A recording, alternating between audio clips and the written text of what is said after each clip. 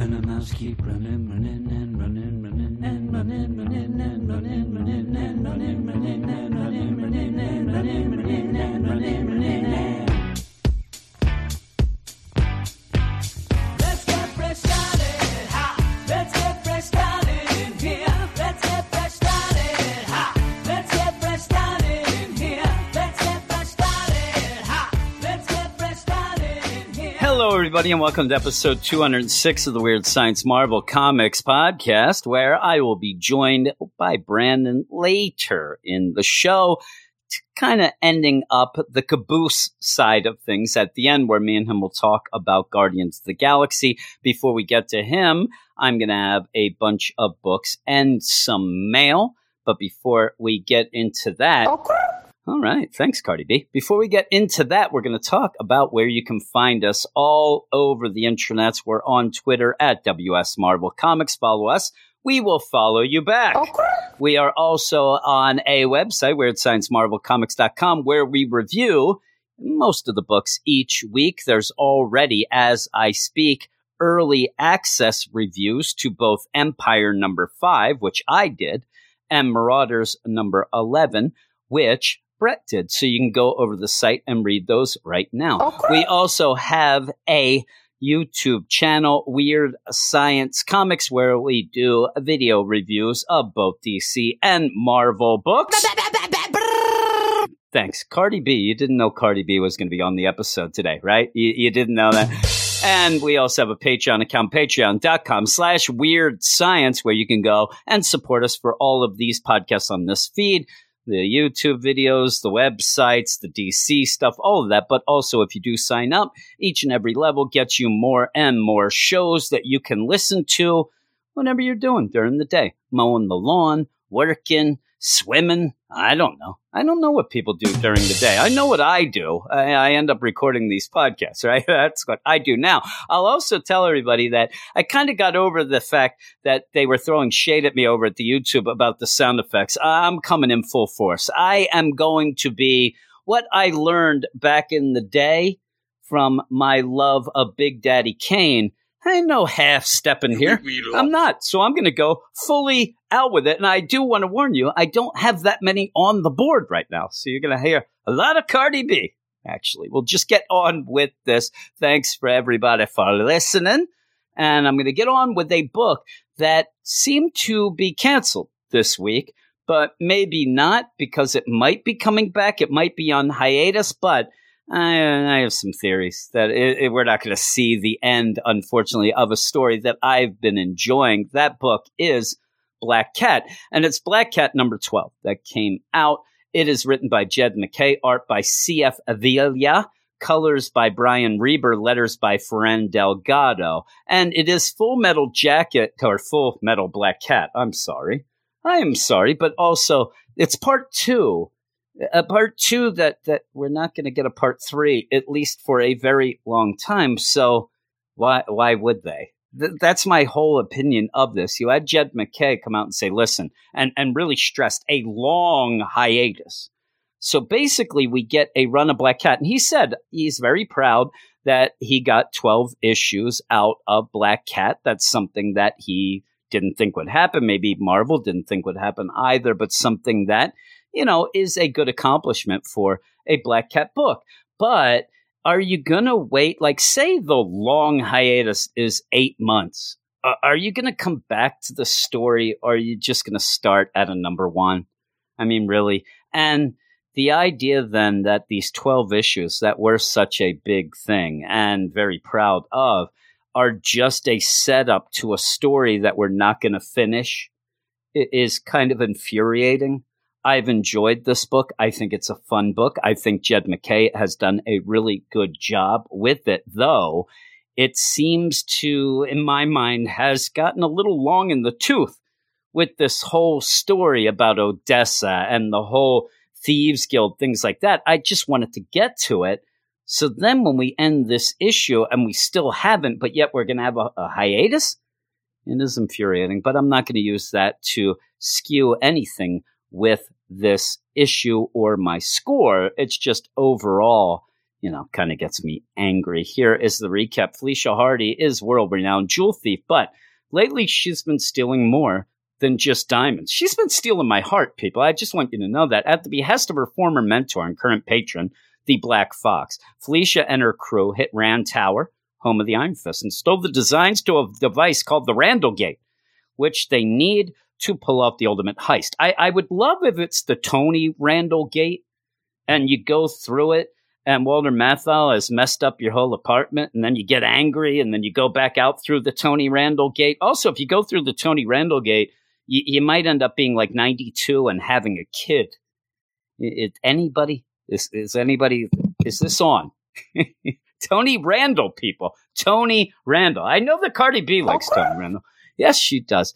You need the ultimate heist breaking in the extra-dimensional vault of the New York Thieves Guild, currently run by the deadly Odessa Drake. Drake, I say. But their replica Randall Gate requires a key, a dimensional resonator, and the only person in town with that kind of tech is Tony Stark. So Felicia's crew tricked Jack Taggart, a.k.a. Firepower, into attacking Stark Unlimited. While Iron Man was distracted, Felicia infiltrated his lab, where she fabricated the key and her own iron suit. This is the Iron Cat. The idea of this issue in my mind is, hey, Jed, Mr. McKay, this is going to be the last issue you're going to be doing for a while. So you could either try to tie things up, which would be complete utter nonsense, or just kind of have a fight between Felicia and Tony throughout this whole deal, and then end with a meeting and say, well, eventually we'll get to Odessa. Also, in that she does go face to face with Odessa, kind of face to AI robot controlled face, if that makes sense. But you do end up having a pretty cool fight. I like the back and forth between Tony and Felicia. Felicia ends up having this Iron Cat suit. She's flying around. She's doing things with it that Tony does not, he's never seen before. This is crazy stuff. She's, turning corners. She's drifting. It's like Tokyo Drift going on here. All this stuff going on. And he's like, man, how can you survive the G's here? Not the OGs, just the G's. And the only thing that gets me is you end up with Jed McKay. He doesn't want to reveal the twist here. The twist is that Felicia isn't in the suit, so nothing can really harm her. She's still back at Stark Industries doing this through, an AI VR type control system.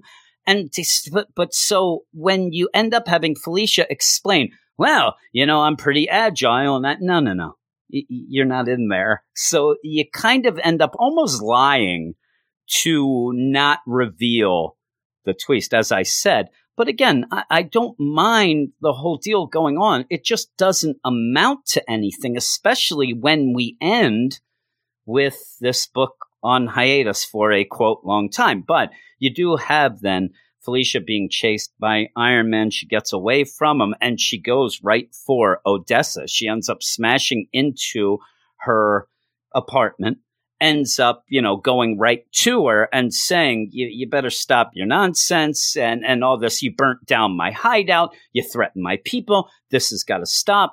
And this actually does impress Odessa. And it's almost like one of those, almost like a kung fu type deal of, good, now you've learned your lesson. Almost like this was set up all along for Felicia to get so mad at Odessa to end up proving to Odessa that she has what it takes to now be in the New York Thieves Guild. But that's not really what's going on in Felicia's mind.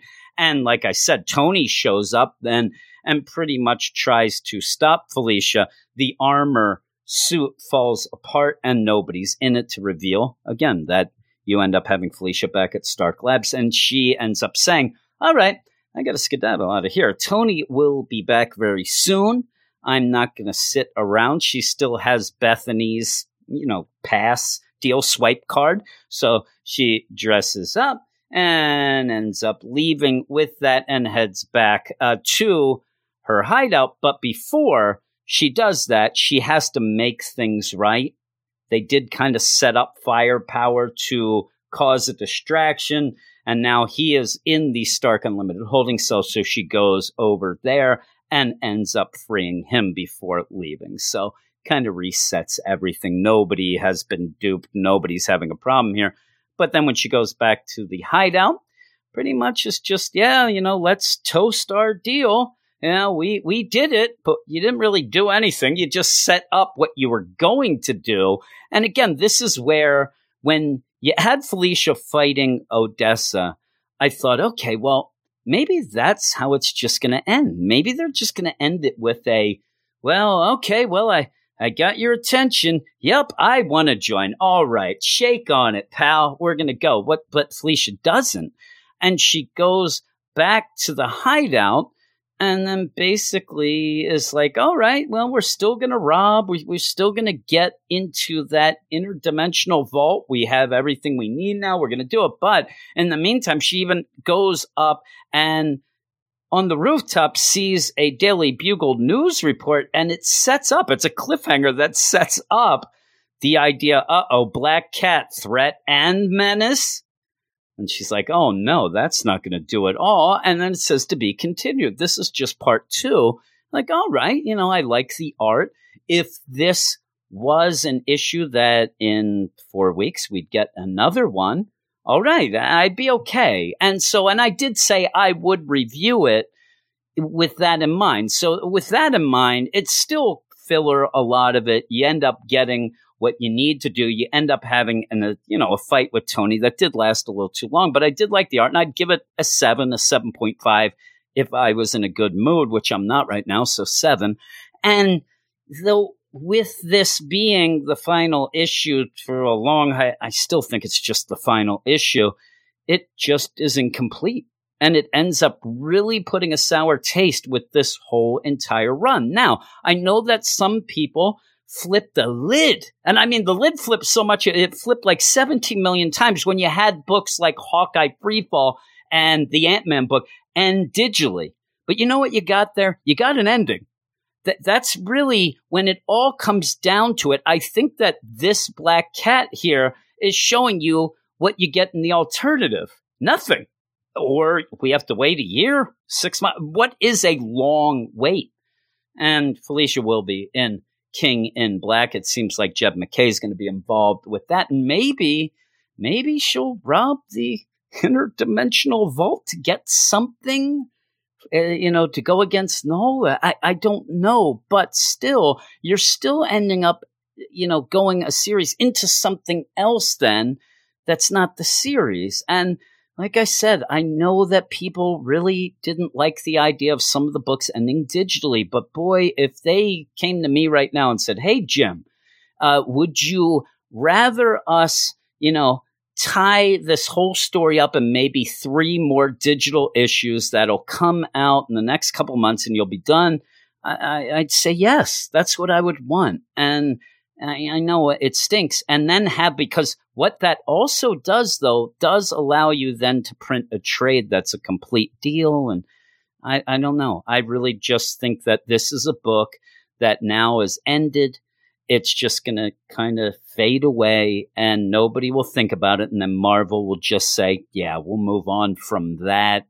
We don't really need to continue that. Maybe the best thing will be is if it gets real popular on the Marvel Unlimited app, but I really don't see it. But I have been enjoying it. I thought that the whole deal, I thought Jed MacKay really had a fun book. It gave Felicia something to do. She had her own squad here, and I liked the characters. And in this issue, I did like the art. So 7 out of 10. I'll start, stop my bitching and complaining to move on to the next book, which is a book that I've had problems with, but not in this issue. This issue actually kind of gets the vibe of what I've wanted in a book like this. It's Deadpool. I'm like burying the lead here. It is Deadpool number 6, written by Kelly Thompson, art by Kevin LaBranda, colors by Chris Sotomayor, and letters by VC's Joe Sabino. And I haven't really liked this run. A lot of people have. And I understand that some people, okay, they want to get into Deadpool. Kelly Thompson goes on and oh, I heard Deadpool was, rough around the edges. And most people know Deadpool from the movies anyway. So the whole idea of Kelly Thompson jumping on, to me, it seemed almost like she was a little embarrassed to just go full out Deadpool. So she had to kind of get the story going in with Elsa Bloodstone, and you end up having, Deadpool worried about the monsters on the island, and instead of very quick, quippy, fun issues, you end up having a overall narrative. You end up having a longer story than usual, or at least lately, and it just hasn't hit with me. I need to chuckle a couple times when I'm reading the Deadpool. And I am a guy with Deadpool that I really, really love more than the butt jokes or the fart stuff. I mean, I'm always in line for that. I can always go for that. But I actually love the very obscure pop culture references that Deadpool ends up coming up with. The things that he ends up liking are hilarious to me, and we haven't really gotten much of that with Kelly Thompson. One of the things that she likes to center on for the fun is Jeffrey the Land Shark, who I love, but it's just too much. Now, this issue, I actually get back to loving him, but if you are a DC fan, and you may be a different fan than me, but I ended up not being that hip with the whole Kite Man hell yeah stuff going with Tom King and his Batman. Some people loved it. That's what this reminds me of. That's what Jeffrey the Land Shark has become. He's the, rim shot of every punchline going on, right? There he is. he ends up being that in this as well. But for some reason, I didn't mind it as much because you end up kind of having these, this is a one-shot book and it's fun. And that's what I think I needed a little of. And maybe this shows me, hey, Kelly Thompson can do some things. When monsters took over Staten Island, thanks to a centuries-old legal claim, Deadpool was hired to slay the Monster King. Wade killed the king, which, according to monster law, made him the new king of the monsters. Being king turned out to be a lot less fun than it seemed. Deadpool's reign began with numerous bureaucratic complaints, a hostile royal guard corps, and the appearance of a monster hunter, Elsa Bloodstone, and tense relations with the neighbors. But after saving his monster citizens from a killing spree by Kraven the Hunter, Deadpool gained the trust of his royal subjects and finally seems to be getting the hang of this king thing. Meanwhile, the X-Men have been sitting pretty on the mutants-only island nation of Krakoa. Portals to the island have been set up all over the world, with 2 in Manhattan, but one former bureau remains noticeably unportaled, and this is Staten Island, obviously. Now, the thing that gets me in this is I'm not so sure Kelly Thompson really understands a lot of the stuff going in the X-Men books. I'm not saying that I'm the be-all, end-all, because I'm not. I'm a dummy. But there's one phrase that she uses, but also the idea that really, because Staten Island has become a sovereign nation of the monsters, legitimately all Deadpool needs to do is call, and they're not answering his call, but that's kind of forced. He should be able to just go and say, okay, we recognize Krakoa as a nation. He could pretty much get whatever he wants. But to push the whole deal, to push the humor of this, of course, Deadpool does not go through regular channels anyway. He ends up saying that they're not returning his calls either. And I like the beginning. You have a Monster Island type game of Pokemon going on. It's the collectible card game with all the monsters on the island. And it is a way that you see Deadpool trying to learn about the monsters. He's king. He wants to know his subjects, but also their power sets and things like that as he plays Jeff in this game. And it reminds me of when I was a younger fella and my oldest son, Alex, was really into Pokemon. I didn't know too much about the Pokemans, so we would play Pokemon just like this. He didn't really play by any rules or anything of the card game. What we would do is just play war, and every time it would go, like I put down a Bulbasaur, he puts down a Goldeen, and I'd say, well, Bulbasaur has to, beat Goldeen, right? No, Goldeen. And he'd take it. And I had no way to fight this because I didn't understand it. Or he would just come randomly up to me and say, who would win, Charizard or Jigglypuff? And I'd say, Charizard? Nope. I'd never be right. he skewed it. Well, this seems to be kind of what Deadpool's doing as well. As he's learning about this, you end up having a funny thing with Nightwolf watching, and you have Deadpool play the Nightwolf card and saying, it was going against Hurl. Nightwolf says, well, how are you playing? Well, there's no rules here. You're cheating. He's like, listen, would you beat Hurl? Well, yeah. Well, there you go. I win. But that's where he ends up, where Jeff ends up getting pissed and pulls out the Jelby card. Now, none of us would have known Jelby, including Deadpool, who picks it up and looking like, oh my God, that's his powers, and off he goes. This is Jelby as a mutant. He is a monster mutant. This is pretty much the golden ticket into the chocolate factory for Deadpool, which I think he should have played up there. There's a pop culture reference like I was talking about, right? And he's just going to get inside Jelby, go through the portal, and that's his ticket to Krakoa, which he says all those X-Men mutants, they're all fascist.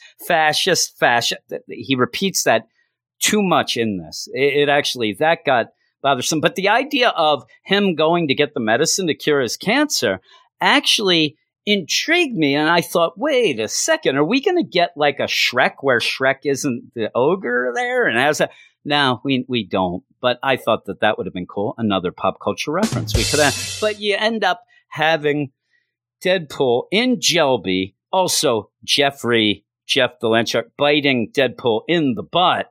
They go through the portal. They get to Krakoa. He goes out of Jelby's body. And all of a sudden, there is Sage having a full-out attack. Oh, my God, we're being attacked now again. Black Tom should have been involved, possibly, but still, you end up with this. All of it with this and everything going on the X-Men side of things is very surface level. It really is, but I just have to keep reminding myself we're in a Deadpool book, so it might be better served to be that way. It just as points, I did the research to get caught up, right? But you end up having the, some classic X-Men attack, go after Deadpool, Storm, Polaris, Wolverine, Magic, Armor, Beast. They go to attack Deadpool. Like, what are you doing here, Wade? It's like, well, you guys are fascists. It's, again, a lot of that. And it just, I don't know, it just rubbed me the wrong way. But also, you're giving out, this medicine. I got cancer. I don't know if you've heard this. And I really want to be cured. And I want to be here. I have my own nation. I think we should have a portal. And it's just fighting time. And you end up with pretty cool fight going on in this. At this point, Magic ends up just elbowing Deadpool in the face. Jeffrey doesn't like it. Everybody thinks Jeffrey's so cute. They want to get a piece of Jeffrey. Well, you end up having Deadpool. He goes off to talk to Emma. Emma actually sees his side of things and actually wants to help him. She can't maybe, but she wants to. But then you even go like, I'm going to go talk to the council. Well, that would be the Quiet Council. This just ends up being the X-Men Council, a very fancy council of deciders and fascists. I wish I had the sound effect of the loser horn, because it's too much. But he ends up, hey, Emma, what's up? Hey, darling. She's like, oh my, well, what's that walking, handbag you have there? What? That's Jeffrey. That's the Land Shark. You leave him go. He ends up at one point, one of the funniest points in this, he just ends up jumping in Emma's lap and she's petting him and he's loving every parts of it. But she does agree with all the stuff going on that he should be, allowed, but you really can't. There's X Factor pun thrown in, all that stuff. And then they're just, there's Wade. Well, that didn't work. I'm going to leave. But the best part is that then he throws shade at Jeffrey. Poor Jeffrey. He's like, you are a traitor. You were sitting there purring. I heard you. And they go out then. And this is where Deadpool's just going to grab a flower. He's just going to make his own portal. He's going to grab it. Well, when that ends up happening, the attack again is on then. Then you have all of the X-Men. They are going to attack. You can't steal a flower. One of the thing that I love here, Jelby, who is like a big gelatinous steel, is shaking hands with Gob in the back. They can get together. But yeah, you end up with full out attack, Deadpool fighting the X-Men. It kind of goes on. There's some nice little dialogue. The best is Jeffrey ends up grabbing and fighting Storm at one point. That's pretty funny, but it all kind of stops when you have Rogue come out and say, listen, you're right. You know, we don't have a cure for cancer, but you should have a portal here. Here's a flower. Now, again, this is pretty good. Kelly Thompson doing this seems to me to be classic Deadpool. When he is told he can do it, when he is told that now you will have, he doesn't want it. It's like, yeah, I don't want it now. I just kind of, I want it on my own terms. You should have just let me steal it. Like, that's not good. Because he says that it's out of pity. And you end up having Rogue. No, that's not pity. You end up having Wolverine just looking sour as heck. It's just friendship. I don't believe him. But you end up where Deadpool's like, no, screw you guys. I'm just leaving. He has to yell, you're fascists a couple more times. Jelby wants to stay. Jelby is a turncoat. Now, the best thing about this is Deadpool did not know Jelby existed until probably 3 hours before that, but he gets upset.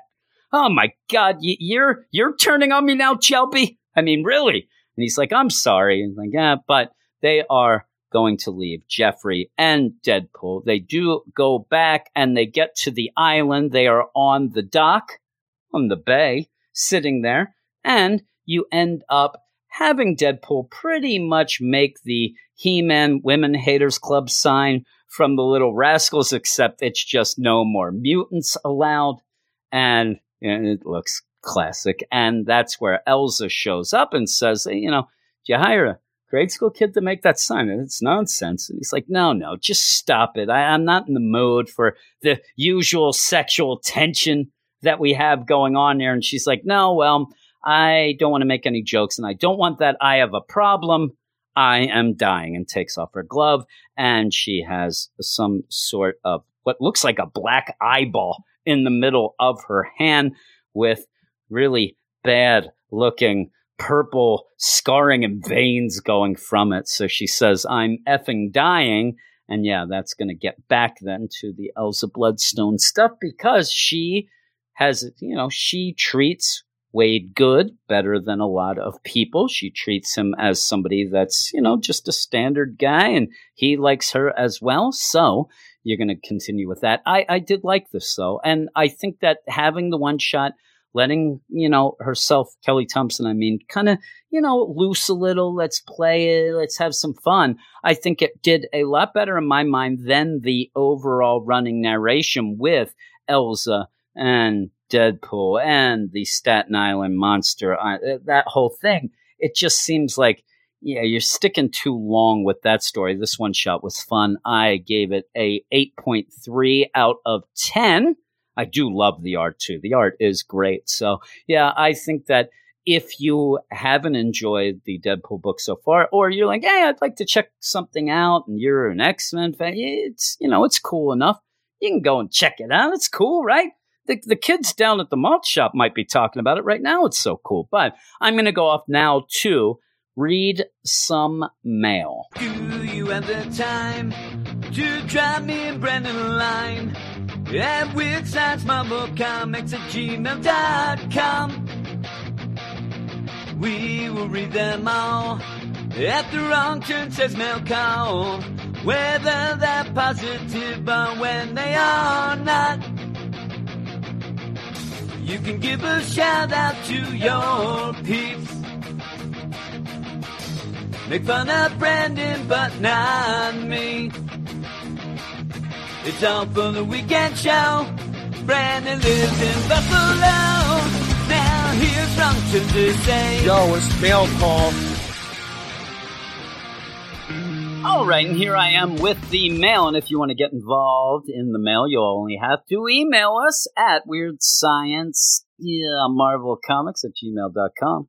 That's what it is. The whole deal is in the show notes. Don't listen to me babble on. You can check that out to email us just like Matt did. And I just want to point out, Matt ended up, taking that call to arms to heart when I said that we needed to see at least some support from the Marvel side of things, and he saved a lot of your butts by doing that. A couple other people did as well. but Matt was one of them. Matt says, Jim, I just listened to your podcast on X Factor #1. While I think I am a little more optimistic about the overall book than you, I think my optimism is mainly derived from my recollection of previous X Factor comics that I have enjoyed in the past, and that is something that I don't have a past with. So that's why I am just going with really my past with Leah Williams is really what is getting me in books like The Amazing Mary Jane and also Gwenpool Strikes Back. Those weren't the greatest in my mind, but some people liked them. That being said, I have a few comments that would benefit from further exposition from you. And Brandon, if he's in the house, he ain't in the house. What are you talking about? You make me laugh. Really? Number 1, is X Factor a paid job or pro bono? Do they get vacation, 401k, full medical? Well, the medical, I think, is just taken care of with those plans, right? You got that. Or is it something that mutants don't have to worry about anymore since they live basically rent-free and can be resurrected at any time? I think that that's the idea, though. I wonder if at some point, all of a sudden, because in my mind, they haven't been there too long. Well, what happens when all of a sudden, out of the ground, a vine comes up and then a flower opens and it's actually a bill? Krakoa's like, okay, you got resurrected 6 times. You've been eating a lot of food. You've been going to the coffee tree and the corn chips tree. You've eaten too much. Now you owe that. And then everybody freaks out. It is funny, though, because you do end up with this whole idea of paradise. And it goes with a lot of people, I don't want to just sit around and do nothing. Boy, I could do that for quite some time. I wouldn't go to that Burning Man that they keep having. That scares me. I also think that somebody would grab me as a prank and throw me in, and then they'd realize I'm like Kitty Pryde. I can't be resurrected. Now I'm just a burn victim.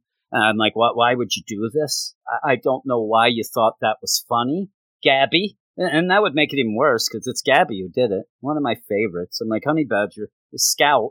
Maybe that's why I call her Honey Badger. She's like, my name's Scout. Right into the fire I go. I am burned up. But they live rent-free. I think that they end up getting bored. They want to do things. Plus, I think if you go with the whole deal, you're sitting around, right? You're enjoying this paradise. And then all of a sudden Magneto walks by and he's like, oh, Burning Man again, huh? Yeah. Oh, those marauders aren't just sitting around on their butts all day. I'm like, really? Like, you're going to, the fallen angels, they didn't just sit, really? Like, this is how we're going to play this game? Like, you're going to shame me into making a team? That's what's going on there, Magneto. Then Apocalypse walks by. Oh, my. I'm glad that, Excalibur doesn't sit around doing nothing. I'm like, I'm just glad I can avoid Excalibur. That's what I'm glad of, A. Get out of town. I don't need A throwing shade at me. Go and talk about the Bronze Age while you're at it. Just get out of here. That's what I think. I think that a lot of them get shamed into this stuff. I don't know. At the beginning, it seemed like it was a big deal to be in the team and leave Krakoa. Like you had to sneak around. Fallen Angel Psylocke had to, I got to go to Mr. Sinister. Then I'm going over to the Magneto. I got to do this and I got to work the deal. Now everybody's just like, hey, I don't really like it here, and I'm going to go and find people who are bad and kill them. All right, I'm going. Yeah, all you have to do is remember, you don't kill humans unless you're Beast. I don't know. Number 2, I think every proper superhero team deserves a good base of operations. That's why I liked my Black Mold Studios. That's why I liked it a lot. That was my superhero base of operations. Now it's done. And I'm having problems, too, because my basement got flooded. It ended up ruining my equipment. I have new equipment, but having everything in the basement and not in, the bedroom and things like that, it made me feel like when I went down there, it was time to get to work. Now it doesn't feel that way, and I'm not getting as much done. I got to crack the whip on myself. But I think they may have gone a bit overboard on this one. He is talking about the Boneyard, of course. The Boneyard, isn't that like a serious channel where they end up playing like death metal and stuff, isn't it? Hey, this is Jim here, and welcome to the Boneyard. I wish I would knew some death metal. We're going to end up having some Celtic frost, followed by a rock block of death. Is that okay? But have some other issues. This is the Boneyard. Now I just want to be a DJ on the Boneyard. Does Polaris all of a sudden have a new mutant power of installing plumbing, electricity, cable, etc.? It does end up, and I will give Matt a lot of credit. He ends up asking questions that I would never ask, and then I realize, holy crap, he's right. Like, why is the manipulation of a rock and mineral be able to make indoor plumbing, electricity, and all of that? It doesn't. It really doesn't, but it does on Krakoa. That's why you don't want to leave. I mean, really. Or did she outsource them the mutants that specialize in construction? Yes, you know, that famous mutant, Constructor. That sounds more like a transformer, right? It'd be a transformer that transforms from a mailbox into a backhoe. That'd be awesome. And then people, it's a triple change into a milk truck. That would be the best ever. The entire thing, any Transformer fan is being driven nuts right now. The entire thing was built overnight. I can suspend disbelief as well as anyone, but come on. Now that I think about it, I probably wouldn't mind a one-shot or mini-series dedicated to how that building came about from start to finish in under 24 hours. That would be a very odd announcement. You know, they're like, hey, listen, we ended up canceling Doctor Strange. If you're not aware, they canceled Doctor Strange this week. We also probably kind of canceled Black Cat, but we're proud to announce Boneyard, the 5-issue miniseries based on the construction of, yes, the Boneyard. I'd read it. Matt would be there. Me and Matt could talk on email like, hey, did you get that in issue 3 of the Boneyard when they did the plumbing? Wasn't that awesome? He's like, what are you talking about? That wasn't the plumbing. That was the electricity. I'm like, Matt, why are you yelling at me? I just want to have fun here, and you're killing me. Why? Hoo-wee. That's all I have for now. He says, bye for now. And that is Matt. And yes, Matt, he also sent another deal, asked if I bought a laptop or a desktop. I told him laptops are the work of the devil. I don't get near them. I have a desktop and a desktop only. And that's how I roll. I'm telling you, you get a laptop and you get the same stats. Laptop, desktop. Laptop, you're spending like $600 more for the same stats just so I can pick it up and walk somewhere with it. I ain't going nowhere. It's staying right here. I'm not going. I don't need that. If I want to, I could pick up the desktop and then go down and then come back up, grab the monitors, then come back. Hey, grab all the. It's not as easy, I will admit. But I already have a tablet. One of the best things I ever bought. It was the first thing I bought, and really the only thing that I bought for myself with the Patreon money is I did buy an iPad, and I love it. I love it so much I would marry it. But that is Matt's mail, and that's enough of Tech Talk. That's Tech Talk here on the Boneyard. Now, we're going to go back to a rock. I don't know any other bands that I could throw in, but we're going to go back to Thor's Hammer. That sounds like one, right? We're going to go back to Ragnarok. If that's not a band, I'm starting it right now, and anybody who wants in, come with me. We're gonna rule the world with Ragnarok. That has to be a band, though. But I'm going to go out of this. We're going to go and talk a little bit of Empire, and then Brandon will eventually join us for him to lose his mind, I am sure, over Guardians of the Galaxy. All right, in Empire number 4, it has a story by Al Ewing and Dan Slott, script by Al Ewing, art by Valerio Scheide, colors by Marty Gracia, letters by VC's Joe Caramanga. After years of conflict, the Kree and Skrull Empire suddenly united under the leadership of Emperor Doric VIII, the Young Avenger, and Kree-Skrull hybrid known as Hulkling. His first act as Emperor was to order their combined forces to Earth to defeat their mutual enemy, the plant-like race known as the Kotati. Led by Qua, the prophesied celestial messiah, and his father, the swordsman, the Kotati planned to eliminate all animal life, starting with Earth. The Avengers and Fantastic Four united to defend the planet against the Kotati's forces and gained a new ally with the arrival of Manus, former Avenger and Qua's mother. But if they can't stop Qua from planning the Death Blossom and Wakanda's Vibranium Mound, boosting his powers exponentially, all may be lost. Meanwhile, in Earth's orbit, Captain Marvel was recently given the rank of Kree Accuser, and the Human Torch tried to agree on a plan of attack with Emperor Hulkling and the Kree Skrull Alliance. Hulkling learned more about the Pyre, a weapon that could serve as a solution to the Kotati's invasion, but would destroy Earth in the process by detonating its sun. As Hulkling argued with his advisors over whether to use the Pyre, Tanith the Pursuer revealed to Captain Glory that she's secretly the Skrull Empress Arkil in disguise, and she has sinister plans in store for her grandson, Emperor Hulkling. And so we go into this, and I have not been on board with this whole Empire deal. Now, it ended up where it was going to be 50-some issues, and they ended up canceling a couple one-shots and some tie-ins to put it down to 30. I still think it's too much, and I still think that this story overall has not done much in this main book, the Empire main title. And to me, this could have easily just have been a Fantastic Four and Avengers crossover story between those books. You end up, hey, Jason Aaron, take a little, a month or so off while Al Ewing and Dan Slott have fun with both the Fantastic Four and Avengers book together. It did not need to be an event. It doesn't feel like an event to me. It feels like it's very small. And one of the things that I have a problem with, and may have been because some of these one-shots and tie-ins have been canceled, but the main book, you talk a big game. You have Al Ewing and Dan Slott telling you that it's the end of the universe, not just Earth. And oh my God, the Kotati, they're against. But we never really see anything that is going on just on Earth in general.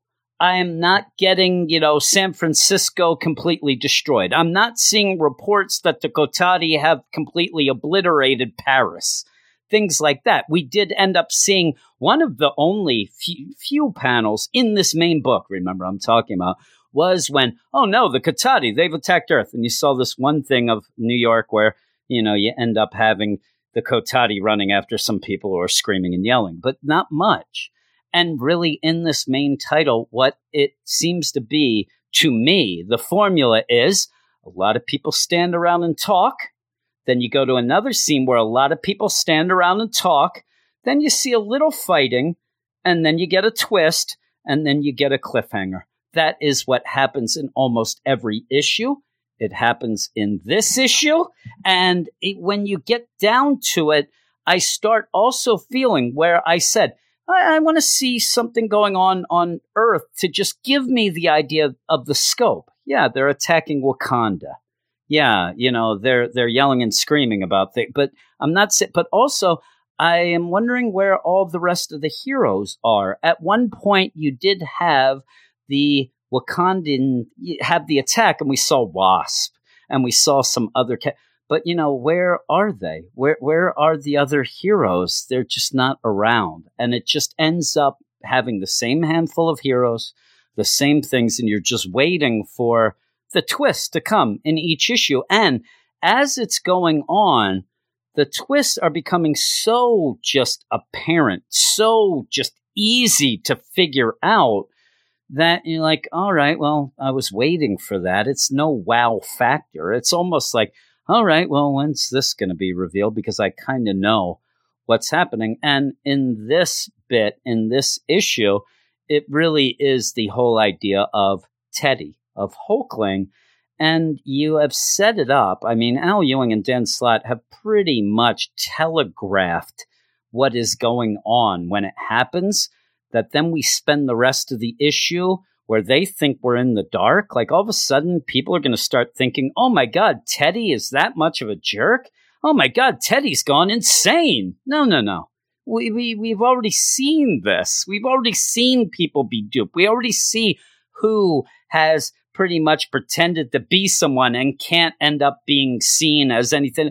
So you start off this where you end up, and I'm telling you, the way that the dialogue even goes, the way things are going, it's almost like, really, you just hit me over the head with what the twist is already. So please, where you end up, it's Johnny Storm, Super Skrull, and Carol. They're on the Kree Skrull flagship. They're talking about the idea that the troops on Earth are bickering. They can't get along. Again, we saw this a teeny bit in a couple of the tie-ins, but not a lot. And you're just telling me this is a lot of telling, not showing. And that's one of my biggest problems with the story. But you end up having Super Skrull say, and even Tanith, the pursuer, has sequestered herself away from the command deck. Some Kree ritual that won't wait. Well, you revealed already last issue, she isn't Kree. She is a Skrull. We had it in the whole recap there, so I'm not spoiling anything. She is not a Kree. So if she says she's sequestered away in some sort of Kree ritual, we know something is up. We know that that is not the case. And so like that's just slapping you right in the face with it. And then, okay, well, maybe we should wake up Teddy. No, let him sleep. He's had a lot on his mind. You go, and so Teddy comes out then. Teddy's like, oh, here I am. I'm ready. And you know what? I think that we're going to have to get that pyre going. I think we're going to have to obliterate Earth and the solar system. All right. And you're like, no. Teddy wouldn't do that. And so just that, and a couple panels are Tanith the Pursuer, which we already see has been duping everybody into thinking she's a Kree, is sequestering herself. She's not seen in a while. All of a sudden, Teddy, who comes out right away, too, slap us in the face, where you ended up having, if you remember T'Challa calling Teddy on the space phone, and he said, hey, Emperor Doric, and no, call me Teddy. All right, well, Teddy, can I borrow your sword? Sure. Sends a sword to T'Challa. Well, in this, you end up having the opposite. Carol says, hey, Teddy, and he says, Doric the Eighth. Well, we know this isn't him. He's not going to change that in the thing, the cliffhanger, where we saw Tanith the Pursuer saying, I need to step up Teddy's game, Doric the Eighth. I need to make him the Emperor. I went, right now that this is Tanith. I mean, if you are mad at me because you think I'm spoiling it, I mean, I am a dummy. And this is so on Front Street here that it's laughable. That he's like, yeah, and all of a sudden, all of his facial expressions change. He is mean. Also, the only person who knows Tanith's secret, Captain Glory, is right there. Yeah, it's pretty much Captain Glory becomes Flava Flav now. He is only there as the duping Hulklings, hype man. Yeah, stop yelling. This whole thing. So the idea of this is then Carol says, all right, I'm going to use the universal weapon to scan and see if this is in fact Teddy. And how dare you? And Teddy's like, no. Let her scan. Now, number one, we've already seen that Tanith the Pursuer can get through these scans. She can dupe them. Also, she was the one who had the hammer before it ended up being given to Carol. So she knows the ins and outs of it as well. So when the scan is, 100% match, Doric the Eighth, alias Theodore Altman, alias Hulkling. Oh, well, I think Teddy's gone bad. And I'm telling you, I'm furious at this point. Like, really? Are you all dumb? Are you just sitting there like, boy, that was a hell of a nap he took. What would you have, a bad dream? Somebody got off on the wrong side of the bed and now is going to just destroy everything, including the guy that you love that's on Earth? Please, nobody should ever believe this. So now it just becomes a fight. Like, all right, let's fight about it. They end up fighting him. And the person that I feel bad for is Super Skrull. The guy is finally trying to do something right. He's getting duped as well. He seems to be in the dark. He's trying to do what he still thinks is right. He does have to listen to his emperor, whether or not it seems good, bad, or indifferent. But still, he's getting duped 100%. Well, you end up with this fight going on. You have Captain Glory and Super Skrull versus Johnny Storm and Carol. They're going back and forth. You end up having nonsense. And then in what is just one of the most hideous panels I've ever seen, and I'm not saying it's drawn bad. It's supposed to look this way. The idea of Super Skrull using his quote-unquote hidden fifth power, which I actually thought was breakdancing, but it seems that it ends up being irresistible hypnotism. wait, I looked into that panel. I'm like, I don't know what's going on. I feel weird. My pants, they're unzipped suddenly. You end up where Carol's like, try it on me. Well, then you just have Teddy, hey, get them out of here. Get out of here. Ends up getting Morgan to teleport them away. Now, in a kind of a cool twist, though, I don't know why why Teddy doesn't ask where they got teleported to. Because they get teleported. This was a quick teleportation spell. This is something where I'm a Star Wars fan. And I always yell, Chewbacca and Han, listen, you gotta have some sort of safe haven that you can end up going to light speed at any point. Stop with your nonsense of figuring things out. You need the panic switch to hit, but you end up where that's what this was. It was a quick teleport that was already programmed, into the magic of Morgan, where if Teddy was in trouble, if they were in trouble, this was the safe house they could go to, which ends up being Wiccan's apartment.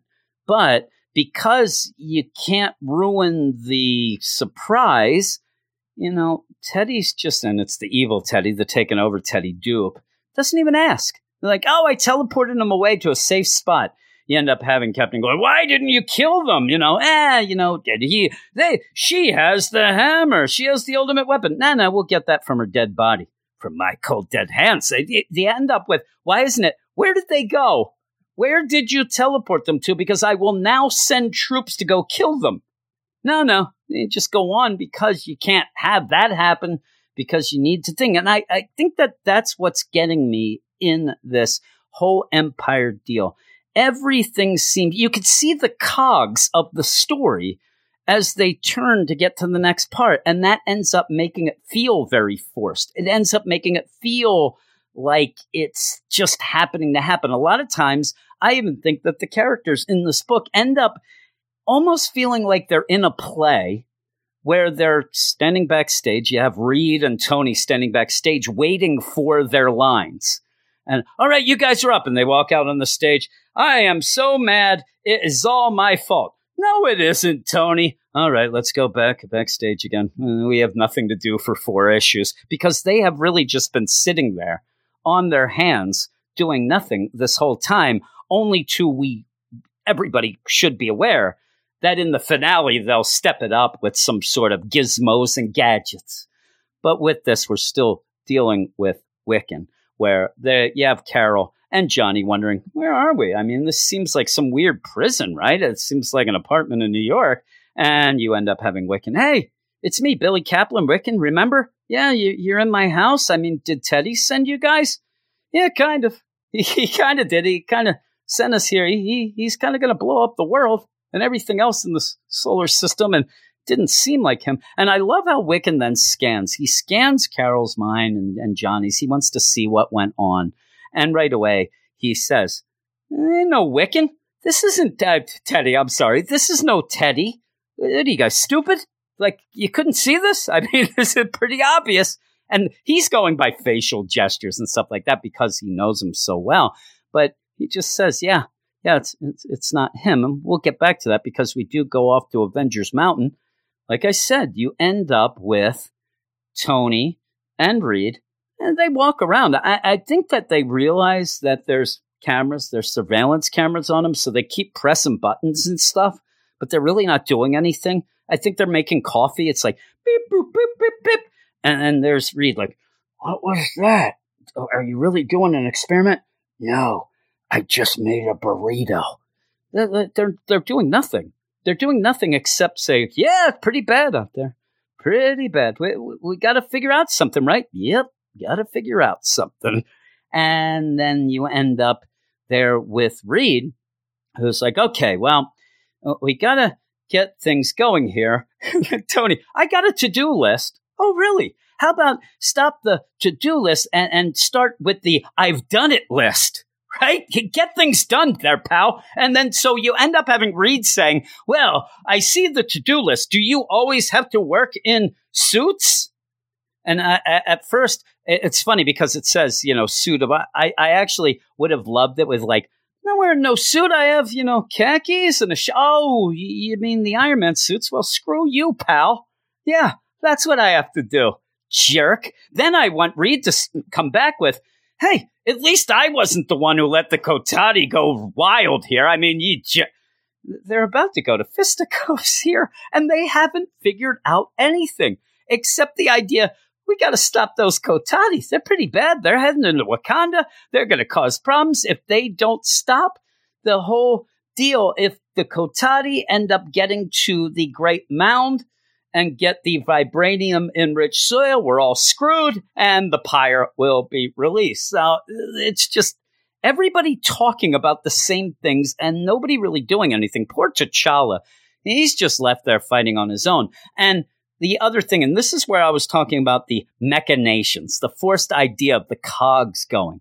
There is another thing that happened, last issue or so, where you ended up having T'Challa, hey, Teddy, I have a plan. I need your sword to do my plan. Okay, well, does this plan involve any Avengers dying? That was the big thing. It was a nice line then. And he's like, no. All right, you can have the sword. It seems as if the plan that T'Challa had is just to slice the Kotati with the sword. That's all the plan was. He just needed a sword. There was no plan. And so he's doing this where he's just fighting with the sword. And it is, in my mind, since Teddy has been taken over, Teddy is somewhere else and he's being impersonated. This is just so the sword is not in the dupe's hands right now, because in my mind, in issue 6, one of the biggest reveals will be T'Challa running and throwing the sword to the real Teddy, who will then fight Tanolf, his grandmother, all of that in a big battle. I think that, and if that doesn't happen, I apologize. But I do think that's the only reason T'Challa has the sword at this moment is for that kind of big reveal. He is fighting and thinks to himself, man, it stinks being a king. I got to make some big decisions, but I'm T'Challa. I'm Black Panther. I'm pretty good. I could irradiate this whole entire area, all of Wakanda. Yes, it would destroy Wakanda. But it would end up maybe saving the universe. But I'm not going to do that. He just thinks about it. He's not going to do that. Well, we head off to Lake Victoria, where you have Kwa and Swordsman, the Kotati version of Swordsman, his father, sitting there talking about how they've been kicking butt. And, that's T'Challa. He's still fighting back. He's pretty tough. Yep, he is. It's everybody's standing around.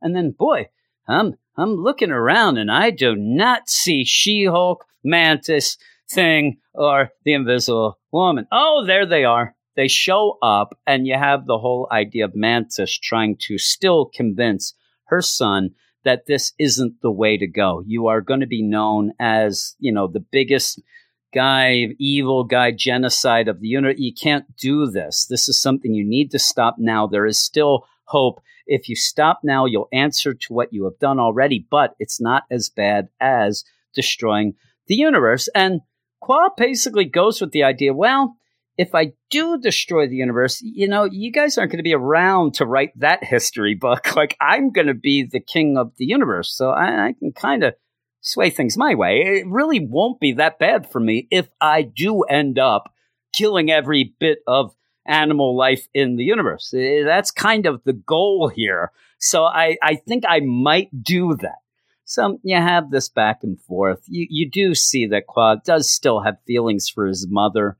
Swordsman's still whispering in his ear, but Kwa, he's a big boy.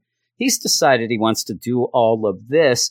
In the meantime, they're talking about, we got to get going. The Kree Skrull, they may attack. And you end up out of nowhere, She-Hulk says, well, they've already deployed the Pyre, the Sun Killer.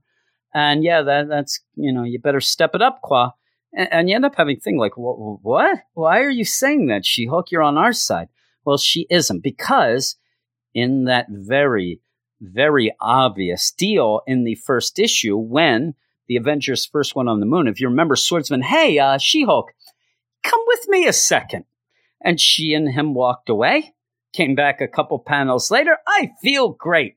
Look at me. I'm no longer the angry Hulk. I'm back to being Jennifer, the thinking, Hulk, I can solve crimes and make up rhymes now. I mean, look at me. And she is a dupe. They end up in this saying that She-Hulk is dead, that a Kotati has used her body. And it's the skin suit that they're wearing and have fooled them all. Again, here's the twist. It's what we wait for in this the twist. And the twist is that. And there is a cool enough explanation of this where the Kotati She-Hulk says, usually we have problems because when we take over a body like this and put on the skin suit, we end up where it turns green. We're plants, chlorophyll, all that. Well, she was already green, so this was perfect. Also, she's pretty darn powerful. And now, Thing, me and you are going to fight right after I throw up a bunch of plant guts and things that look horrific. And then they just start fighting. And She-Hulk, Kotati She-Hulk is so overpowered to fight the Thing. Thing is getting beat up. He's getting destroyed as pretty much this is the plan. Swordsman's laughing it up. It seems like Qua is a little bit upset, though. You do have Manus using telepathy to try to still convince him, please stop this. It's not too late. Qua disagrees. Nope, we have to keep going. And you end up having him and Swordsman skedaddle out a portal. Well, we end the issue where we go back then, and there's Wiccan, and this is where he's scanning, Carol and seeing what she saw with Teddy. Says, nah, that's not Teddy. I can tell the way he twitched, the way he carries himself, all that. But yeah, it's not him. And even that, he's like, you guys should have known this. But Carol says, I scanned them, and it worked. He's like, that's Bubkiss. And the thing is, like, that's the deal. Like, I scanned them with the old, no, that doesn't mean anything. Well, it kind of did, but you're just kind of shoving it aside to get to this. And the big reveal and the big cliffhanger, again, twist, then big cliffhanger. The big cliffhanger is Wiccan saying, I would know Teddy more than anything. I'm the man who married him. And then you see the wedding, which is cool. And I really like that. I actually think that that's a cool thing. They had a secret wedding before Teddy went off into space. So I think that that is a pretty cool deal.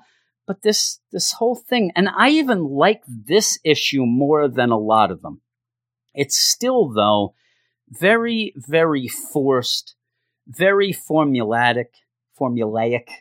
See, I'm a dummy. Also, I do want to mention at the one point when Reed and Tony were fighting, you end up having Tony saying, don't you think I sent Thor away to go on that celestial quest? Again, probably was going to take place in the tie-in book with Thor that was canceled. So right there, nonsense. What is he doing? He's off on a celestial quest that we have no idea. And he's just going to come back for that finale, that final issue. Ha! I ended up getting that thing you wanted me to get, Tony. Here it is to put into your suit of armor so that you can do this. And all of a sudden we have the Kotati / Pyre Buster. And this is not an event. It's not big. It's small. It is what should have been a crossover between Avengers and the Fantastic. Then I wouldn't be that upset because I wouldn't have dealt with it. I probably wouldn't be talking about it. And people who could enjoy it in your books, but really all this stuff. And by the end of this, at this point, we're already 20 some issues in. We only have a couple weeks left of this, tie-ins, all those things. And I can imagine some people are sitting there and like, I have already spent all this money on 20 some issues and I don't like this, but I'm in already. I can't bail. I already have paid a big price of admission here. I might as well just continue. And that's the thing. There are a lot of events and big things like this that end up, there should be a term, I might as well continue. That's the phrase of a event that really is doing crap 3/4 of the way through, but still will sell because I might as well continue. I might as well complete it. So it is upsetting. I'm giving this a 6 out of 10. It's one of those where a lot of times I'll read an issue a bunch of times, and each time I read it, I like it more. This is the opposite. I've liked this less each time I read. I got to put it down, or I'm going to end up with a 2 out of 10 before we're over. But I do like the art. I think the art is great. I really do. I like the colors. I like everything visually about it. Now, I do kind of feel bad in this book, though, because a lot of times you don't give Valerio Scheide much to do except draw people standing around talking. Colors, though, Marty Garcia, with the colors, does get to, let loose a bit when you get the Cotati, but we don't even get that much of it. You end up with things where it's, okay, let's go back to Wakanda, the one place where in this book we see fighting, and then, we'll see where that goes. So, yeah, I think this is not good, but people, you can let me know if you disagree. This is an overly long review of this, maybe because I got angry, but I'm going to go off now. Hopefully we'll pick up our spirits here with Brandon. Hopefully he's drinking. He probably will be. But if he is, maybe he will enjoy Guardians of the Galaxy.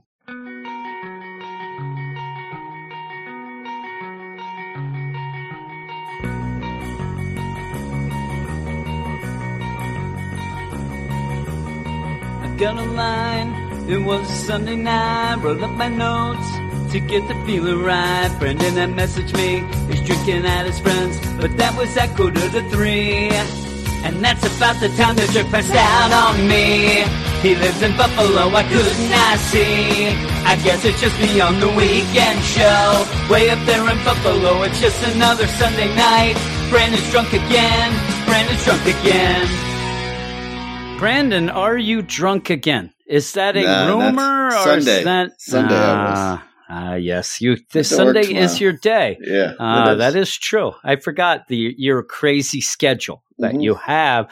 But we're here to talk one book, and it is not going to be a long discussion. And I'm telling you right now, Guardians of the Galaxy, I'm pretty much done with it. I am not having any sort of fun. I'm not having any fun. I'd like someone to write in and tell me why they enjoy it. Well, what I want to see is if anybody calls in or writes in to the whole deal of the writing letters page at the end. I saw that at the end. I'm like, we're at issue 5. Nobody's writing. I mean, really, like people, what I think and why I really don't like to talk about this book, I don't like feeling dumb. I just don't think there's a lot going on either at the same time. We've gone through literally like 30 pages of a gun pointed at the back of Rocket's head just discussing what we're going to do about it. Yeah, and then find out that the tree that they're in, the tree that Black Jack O'Hare is in, is Groot. Oh my, you were wondering where Groot was. I did remember you saying that at one point, but we find out. Now with this, I know that things are trouble when we get a tweet during the week of, what the hell is happening with Moondragon? I didn't even pick up the book yet. And I'm like, here we go. Yeah. Like, I know I'm going to have problems because I didn't understand what was going on before. And that's the thing with this is I will tell her I'm dumb. When it comes to this book, I don't know a ton of any of the characters in it now. And I don't think Al Ewing cares if you do, because he's doing nothing to make it easy on anybody. He thinks that everybody loves these characters. And with that, you end up killing Peter Quill. And who's usually the main point of view character you follow. You know, he's like your Earth connection to this book for the most part. And so you end up with other characters, you know, and the cast of characters is not exactly the heavy hitters here in the Marvel Universe. Now, he is trying to be fancy in my mind, and what he's doing being fancy with Moondragon in this first arc, okay? He also is fancy with the Hulk.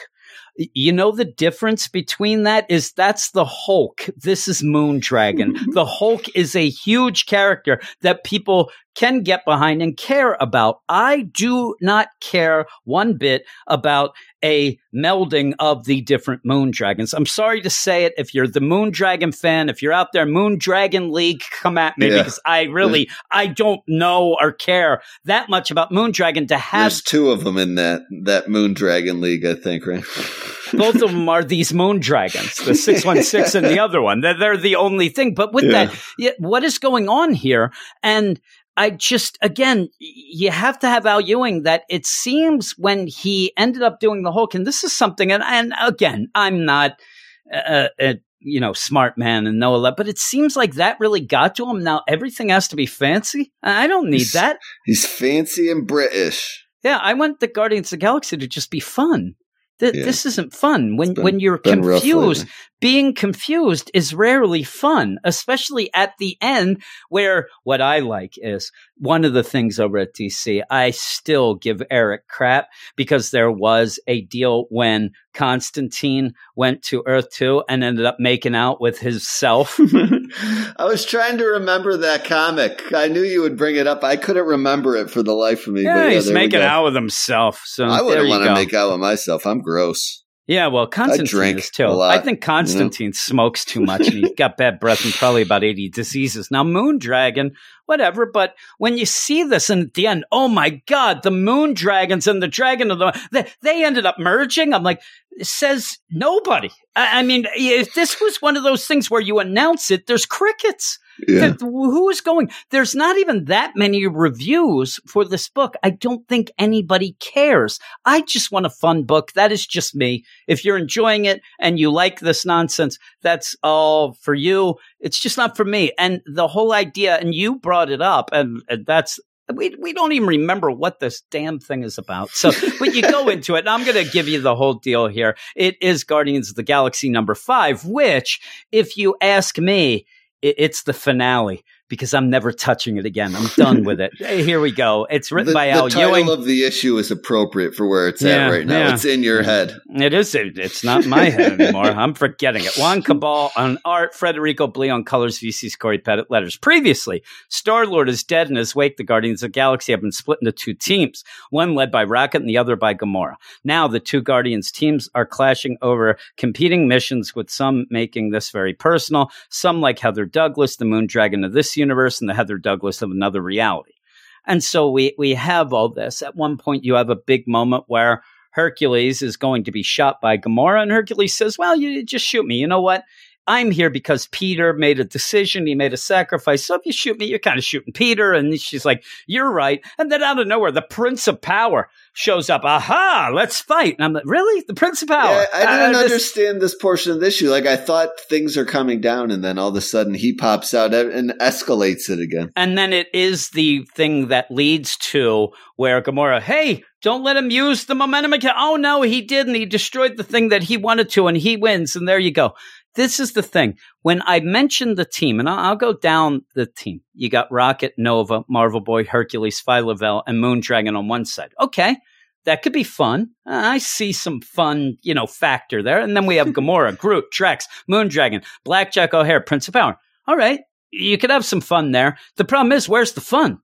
You end up having a goofy team at points to necessarily have the Guardians feel, but the Guardians, to me, it's fun and it's adventuresome and it's, I think that big space stuff. A lot of the problem with this book is the adventure is sorely lacking. Like, we've been doing this one thing. Neither of us can barely remember since, issue and this 1. even comes off of that whole thing with the space gods of Olympus, which wasn't fun either. Actually, I didn't hate that, but they just moved on from it very quickly, blew up the world, moved on from it. And then we've been just wandering space doing this specific mission. This is Ocean 730. When they hired this Bucky O'Hare ripoff, Groot was standing right there when they told him that Rocket was going to get shot in the back of the head, and now all this, we have a change of heart. Well, that's the thing. That is it. That's Groot was just going along with it to, play it up and stop him at the end. That was their plan. And then at the end, you end up having both teams come together. And now they're just one team now. And so all of this, Ocean's feels like a waste 15. Of issues to do all that stuff just to link them back up. That's where I'm at. I think Al Ewing just thinks he's got to, be fancy and he can't just have fun here. And really, Al, he doesn't listen. And he also blocked me every which way by Sunday. But the idea that you stink here, you also stink in that empire. You are really not doing well. You are not batting well. I don't know. He blew his wad during Ultimates. I enjoyed his Ultimates for space-related things, but he still has the hope. But that's about all that I think is hitting. And this is not good. And I'm bored and I'm confused. And overall, it's as if this big setup of this heist, of these two competing missions, it doesn't matter. It really doesn't matter. All you're using them for is a backdrop to get, Moondragon combined in, also to show that everybody, half the team is with the other team, all of this, and, to get rid of that huge Marvel villain, Nullbark. That's all it ends up being. Better not be Null. Yeah, it ends up being the whole idea that that's all this was. You did end up having Phyla-Vell and Rocket just sitting there drinking, but that was part of the plan. And then at the point where Blackjack O'Hara was about to squeeze the trigger, he can't because the tree's and it's shaking too much. Why is he in a tree? I don't know. But then Groot is the tree, and he ends up getting the whole deal to stop it.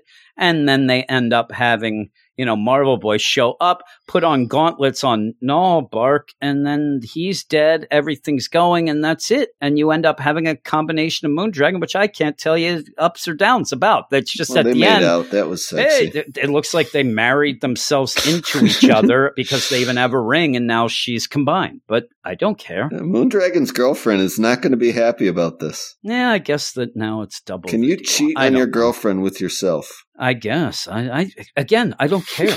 And I think that this is Al Ewing, like, oh, I'm gonna do this, and I'm gonna get people upset, or they're gonna love it, and all that. I'm like, I just don't care. I don't. The art's really good. I love Juan Cabal's art. I do like that. But the whole idea of, hey, Moondragon, you're the Moondragon that has the heroics. And in my universe, the Moondragon is a heck of a job. And it really takes a lot of time, and it's a lot of effort. You just get to saunter in and do whatever you want. All right, let's make out and combine. All right, there you go.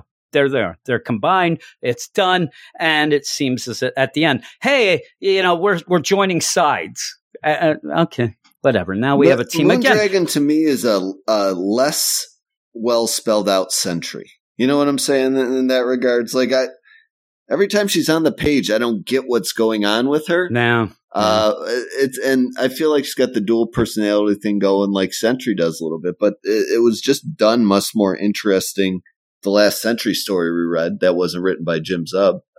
Jim Zub ended up ruining that in the Agents of Wakanda. But still, with this, you're starting a new run. You're not doing anything to introduce the characters that you have, and then you're changing them around, and you're basing big moments on things that people would know if they aren't new to it. I'm new to it. This has not got me in. Throughout this series, I've liked a few moments with Marvel Boy, but, other than he's been the breakout character. It seems like he's going to be the big thing coming up. But with that, too, just to mention, Donny Cates spent 12 issues of Guardians of the Galaxy just setting up his Thanos stuff and ending that and all that. Yeah, I don't think Guardians has been great lately either. I just want a Guardians of the Galaxy book. I don't need the book to be too fancy, and I don't need it to be a springboard to other stories. I mean, that when Null finally hits the Guardians, they're going to be all over the place. And even the idea where I ended up just talking about Empire and losing my mind a bit. And then at the end of this, when I get done saying, I don't even know what happened. They're a team now. Maybe we can get some fun, whatever. But then you have next, this is not an Empire tie-in. Really? Like, that's your joke? Your joke is, well, everything else is a tie-in, but this isn't. Go screw yourself, Al Ewing. I can't stand him. I can't stand the way he just sits there on his whatever blocking throne and thinks that he can do whatever he wants and everybody's supposed to love it. The reason why he blocked a bunch of people that we know is because they ended up saying, I don't get what you're doing with the block. Yeah, he doesn't even want to... No, he doesn't engage well with people. Him, Dan Slott, these guys are not likable guys. Yep. And the stories are just not hitting with me, so screw it. They're I'm done with this book. Self-indulgent. I think that's a lot of the problem with some of this output lately. It's just, I like this character, so I'm going to just focus a nonsense story about the one aspect I like on him, and the rest of the characters be damned. Who cares what book is, maybe it's one of those things where because Venom sold really well, and then Al Ewing's Hulk at one point was outselling Batman, that they have been stepping back. Like, we can't tell him what to do. We can't edit it, no, I think because that definitely started he doesn't listen. And because it just seems like you said, that it's just on a whim half the time. Or, hey, people don't talk about Moondragon much. I'm going to focus on her. Well, they don't talk about her for a reason. Plus, you didn't set it up. I got so confused going back and forth because you never really spelled it out or helped a guy like me who's new to the character in. So the heck with it. If he's not going to help me out, I'm not going to help him out. I really, are we helping him out now? I already called him a jerk. I mean, really, what else can I do? Can I do whatever? But I do like the Hulk. Catching up with the Hulk, I do still like that. And I will probably be talking about that by myself on the Spotlight on Patreon this week because, I think it's winning now. And you are not caught up. But even so, this book I give a 5.5. I like the art enough, but the story, it's in your head, all right. It's not my head. I'm done. I'm never talking about this book again until maybe somebody tells me it's changed up or we get a new writer, because I am not a Al Ewing fan. A lot of people, when they argue with me, they do bring up, the whole Ultimates, the Ultimates 2, all that stuff. But I enjoy those books a lot. But that day is come and gone. Yeah, that was a while ago at this point. I've read No Road Home. I've read all those Avengers things that just were boring as crap to me. Ones, and just boring. And then the Hulk I did like, but I kind of, lost a little bit with that. This Empire I think is nonsense. It's not an event. It should have just been a crossover. And then this Guardians of the Galaxy just seems like it's like he thinks he's doing a victory lap or something, that he could do whatever he wants. And it's, I'm going to do whatever I want. I'm not going to talk or read about it ever again. What would you give? I would give it like a 5.8. I'm not super thrilled with the story. There's certain characters and things I've enjoyed throughout the series, but they're never spotlighted or highlighted to the aspect I'd really like to see. And then we kind of drift off into these corners of the universes I don't really wrap my mind around or even remember enough to follow the story through. And again, I'm getting in my mind, people are listening and saying, well, that's what Guardians was back in the day. That's what it was about. That's fine. But I don't know. I need a little information. A little bit of these characters. I need a little bit of fun to get me invested. I'm not invested in this at all. And but go on. I just wanted to throw that in. I'm just saying, like, I think they have between the 12 characters they like to juggle around, like maybe 4 or 5 interesting ones. If we could focus on them instead of, hey, now it looks like we're going to go deal with Nova. I couldn't tell you the last time we saw Nova in this book, and I don't remember what he was doing. I think that at one point he ended up getting taken down. At one point, he was in some blue bubble run, or something, wasn't he? He got hurt in the explosion. He got hurt, right? Yeah, that's what happened, and I believe that was the last we saw. But I don't know. It doesn't have a great focus to me enough to where I don't have to go back and read 5 issues to then enjoy the current issue I'm reading. Like, this is a trade book to me, and even then, I don't know how well it reads there. Yeah, and I went to look at the sales, but since the shutdown and all that, they're really not giving us any sales at all of anything. So I couldn't even check. At one point, it was selling okay. It wasn't, great, but it was good. And I just wonder if people are having the same problem we're having. When we have the shutdown, we come back to it, we can't even remember because we weren't invested in it. Yeah. And there are books that did, A Strange Academy. You didn't get that for months. I remembered everything about it because Wolverine. I loved it. This book, I haven't. Yeah, stuff I'm not like even that in love with Wolverine, but it's straightforward enough. I remember. And that's got 2 concurrent stories going in it too, Yeah, and we're gonna be starting the next one soon. So we'll see. I also don't claim to be the smartest man, but I read a lot of lawyerese all day long, and I can interpret that. So when I come into some of these comic books, and I'm like, what is going on here? There's a problem with that, It's I don't know what age that's for. It's not going to get a teenager hooked into comics, though, or anything. So no, who are you I writing think it so. for, I think he's writing for people who love Al Ewing and will read it and say it's great just because they like Al Ewing. Like, to the Grant Morrison level of confusing. It's just nonsense confusing. No, but here's the thing. With Grant Morrison confusing, at least you see what he's trying to do. He is trying to have some fun. It's just wacky.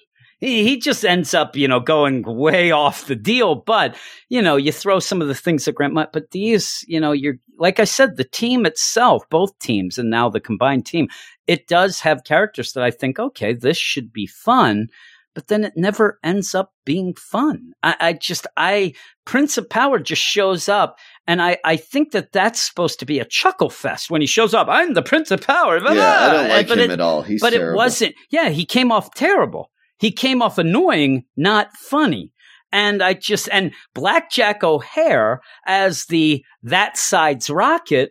That seems like it'd be fun. It's not, because you barely dealt with him. You have Drax. He's had, a target aimed at Rocket's head for 2 issues now. So what's he done? We have Drax, who came back and is the original Drax, form, but with weird memories and stuff like that, but we deal nothing with it. And so all of this just seems like lost opportunities, and maybe we'll get to them later, but I don't want to wait. I don't want to wait 7 issues to find out that Drax, oh my, what are my memories doing? And having that where you have to wait for the specific arc to get it, the characters all get lost in the shuffle, except the 2 that he's dealing with, and this was the Moon Dragons, and then even like a little Hercules and Gamora, but not much else. Yeah. Like we said, Marvel Boy just shows up in the ceiling and puts the gauntlets on. If you blink, you'd miss him. Yeah, and they even say, where's that Marvel Boy? I haven't seen him, just so that you remember he's even in the book because he hasn't shown up. I don't need that. In the roster rundown at the beginning. Yeah, I don't need that. So yeah, the hell with it. I'm done. If you can convince me, maybe you'll convince me. I don't know. I'm running out of books that we talk about, though. I need to start adding some onto the pile here. So yeah, really, you better start reading that Spider-Man. Yeah, that's what you better start reading. That's what you're going to do. Once you have Empire End, then we'll probably have a bunch more that we can catch up on together and things like that. But they even just announced the cancellation of the Surgeon Supreme Doctor Strange. Yeah, that's I saw done. that. Black Cat's on hiatus. I said earlier in the podcast, I think that's done. Permanent we'll hiatus. see. But but we end up coming up. We have King in Black. We'll be talking about that because we talk about Venom and all that. So we'll see what it's doing. But yeah, that's the thing. That's it. So yeah, the one book that we talk together, and it's a bummer. But that's that. All right, everybody. Thank you. Yeah, sorry. Go play Fallout. It's free on PlayStation. I was playing with my daughter today. It's a blast. Yeah. Yeah. The PlayStation that we do have is being commandeered by Rafe. I'm not allowed to get near it, so I can't do that. But right now, I keep getting messages. It's a family game. Go grab the sticks and play together. Yeah, he's not going to do that. I end up he's playing. He's back to playing Grand Theft Auto. I see him play Fortnite a lot still too. Yeah, he's when doing he pops up on the friend list or whatever. All right. Well. Thanks for joining me. Yes, sir. And everybody, thanks. And like I said, go to our Twitter, WS Marvel Comics. Go to the website, WeirdScienceMarvelComics.com. You can email us in at WeirdScienceMarvelComics@gmail.com. Also go to the YouTube channel, Weird Science Comics, and the Patreon, Patreon.com/WeirdScience, where we will be having the Immortal Hulk, and then it's a battle of like 10 other books, it seems, for the other books. So we'll have to see what that is. But thanks, everybody. And we'll talk to you later.